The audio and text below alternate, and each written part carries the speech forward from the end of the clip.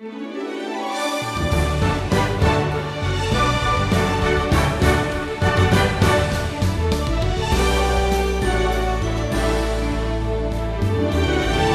should not be your goal, but what steps would you take if you wanted to be a better hypocrite? Now, that's a bit of an odd question, but on today's lesson, Jesus reveals some qualities of hypocrites. Jesus had very strong words for hypocrites. We're wise to heed those words and be ever alert to the attitudes that fuel hypocrisy. This is the Wisdom Journey. Stephen Davey has a lesson for you today called Becoming a Better Hypocrite. I read about an emperor in China who formed his own personal orchestra of several hundred people, and being a member of his royal orchestra was really quite prestigious, and it brought a lot of fame and fortune. One member of the orchestra was actually an imposter. He had somehow maneuvered his way into the flute section of the orchestra. Well, one day the emperor announced that each member of the orchestra would be scheduled to come to the palace and perform a solo piece for the royal court. Well, knowing his scam was about to be discovered, rather than confess his hypocrisy and face what would have been incredible shame, the impostor chose to take his own life. Out of this event came the phrase, "He refused to face the music." Well, what's happening now in our study through the Gospels chronologically is the Pharisees are dining with the Lord. They're here in some home in Judea.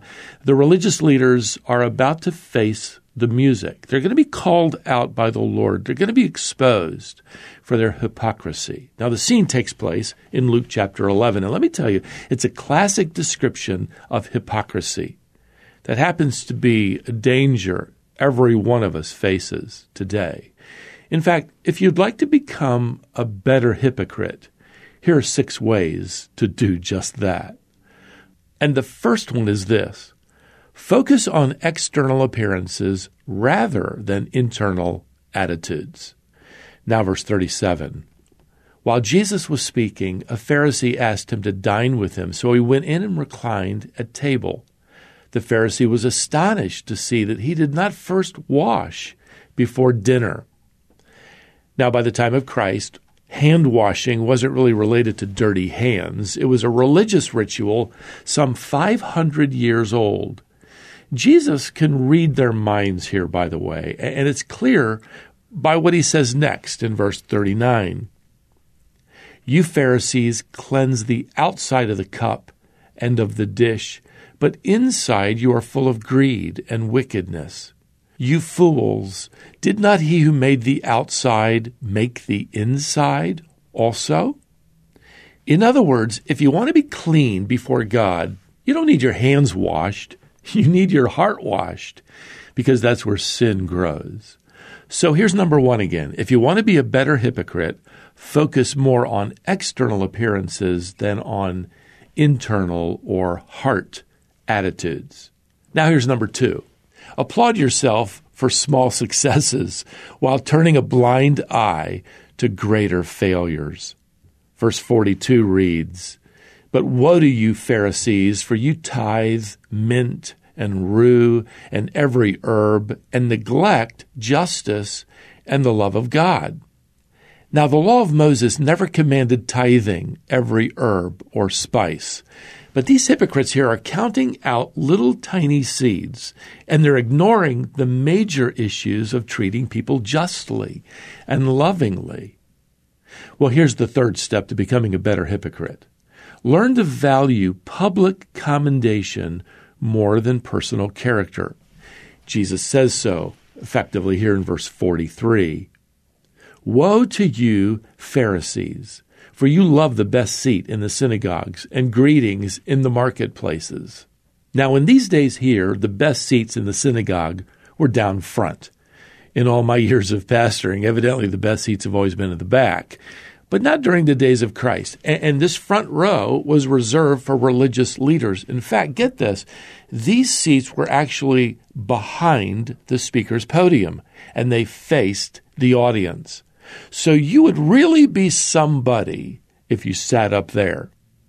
Now Jesus goes on to say here in verse 44, "Woe to you, for you are like unmarked graves, and people walk over them without knowing it." Well, again, in these days, to come into contact with a tombstone or to walk over a grave, well, that was prohibited by the Mosaic law. It made a person ceremonially unclean for 7 days, according to Numbers chapter 19. A lot of these laws, by the way, were God's way of protecting his people from the spread of disease long before germs and microbiology were discovered.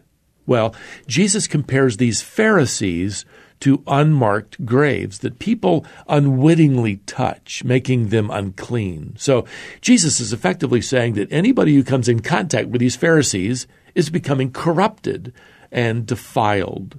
Listen, religious hypocrites are never going to help you become more holy. And that's because they're really not interested in you anyway. So beware of those who are more interested in impressing you than helping you develop godly character.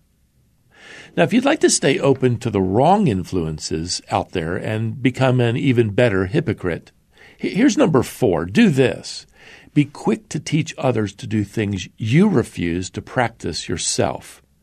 Jesus says here in verse 46, "Woe to you lawyers also, for you load people with burdens hard to bear, and you yourselves do not touch the burdens with one of your fingers." Jesus is referring to all those religious rituals and traditions and rules. Literally, there were thousands of them by his time, and they're taught by these lawyers, these experts in the Mosaic law, often called scribes. They imposed all of these rules on the lives of the people. And the word Jesus uses for burdens refers to an incredibly heavy burden that nobody can bear. And these experts, well, they're not going to lift a finger to help any of them. In fact, Jesus indicates here that they don't even follow these rules themselves. Let me tell you, beloved, Christianity is not a burden of rules that you'll never remember perfectly and you'll never keep perfectly. Christianity is an honest, open relationship with your Savior who happened to die for every sin, every failure, every shortcoming that you make. Now, if instead you'd like to become a better hypocrite, well, here's number 5. Admire people who can't challenge how you think or live. Listen to what Jesus says here in verse 47. "Woe to you, for you build the tombs of the prophets whom your fathers killed. So you are witnesses, and you consent to the deeds of your fathers, for they killed them, and you build their tombs." Well, the religious leaders here had built monuments honoring former prophets their forefathers had actually murdered. Oh, they're claiming now, Jesus says, to admire those prophets. But look at them. They're already planning to kill the greatest prophet ever, the Lord Jesus. Like one author noted that it's easier to admire dead Christians than to imitate living Christians. And that is living Christians who confront us and challenge us. See, the truth is these Pharisees and lawyers, these scribes, they're hindering people from discovering the truth of the gospel. Well, Jesus says as much here in verse 52, "You have taken away the key of knowledge. You did not enter yourselves, and you hindered those who were entering." Jesus is essentially saying here, you should have put out a welcome mat, but instead you've tried to lock the door and even hide the key. Well, if you still want to become a better hypocrite, let me give you one final step. Whenever you're exposed to convicting truth, don't repent, resist. Here's verse 53 and verse 54. "As he went away from there, the scribes and the Pharisees began to press him hard and to provoke him to speak about many things, lying in wait for him to catch him in something he might say." So, rather than consider Jesus' words, they get angry. Who does he think he is? Well, I'll tell you who he is. He's that emperor, and he is calling them at this moment to face the music. You know, it's easy to see the hypocrisy in these men, but I wonder if we can see our own hypocrisy in the mirror of God's Word. Several decades ago, a rather famous Christian musician was being interviewed, and he made this transparent admission. He said, "My tendency is to only let people know enough about me to give them a good impression. I am a recovering hypocrite." Well, it's a good way of putting it, and that's true for all of us. So let's be careful. Let's be willing to face the music of God's Word, and that'll help us avoid the path to becoming a better hypocrite. Instead, it'll lead us to becoming more humble and dependent followers of Jesus Christ. And let's do just that today. Well, until our next wisdom journey, may the grace of the Lord Jesus Christ and the love of God and the fellowship of the Holy Spirit be with you all. Amen.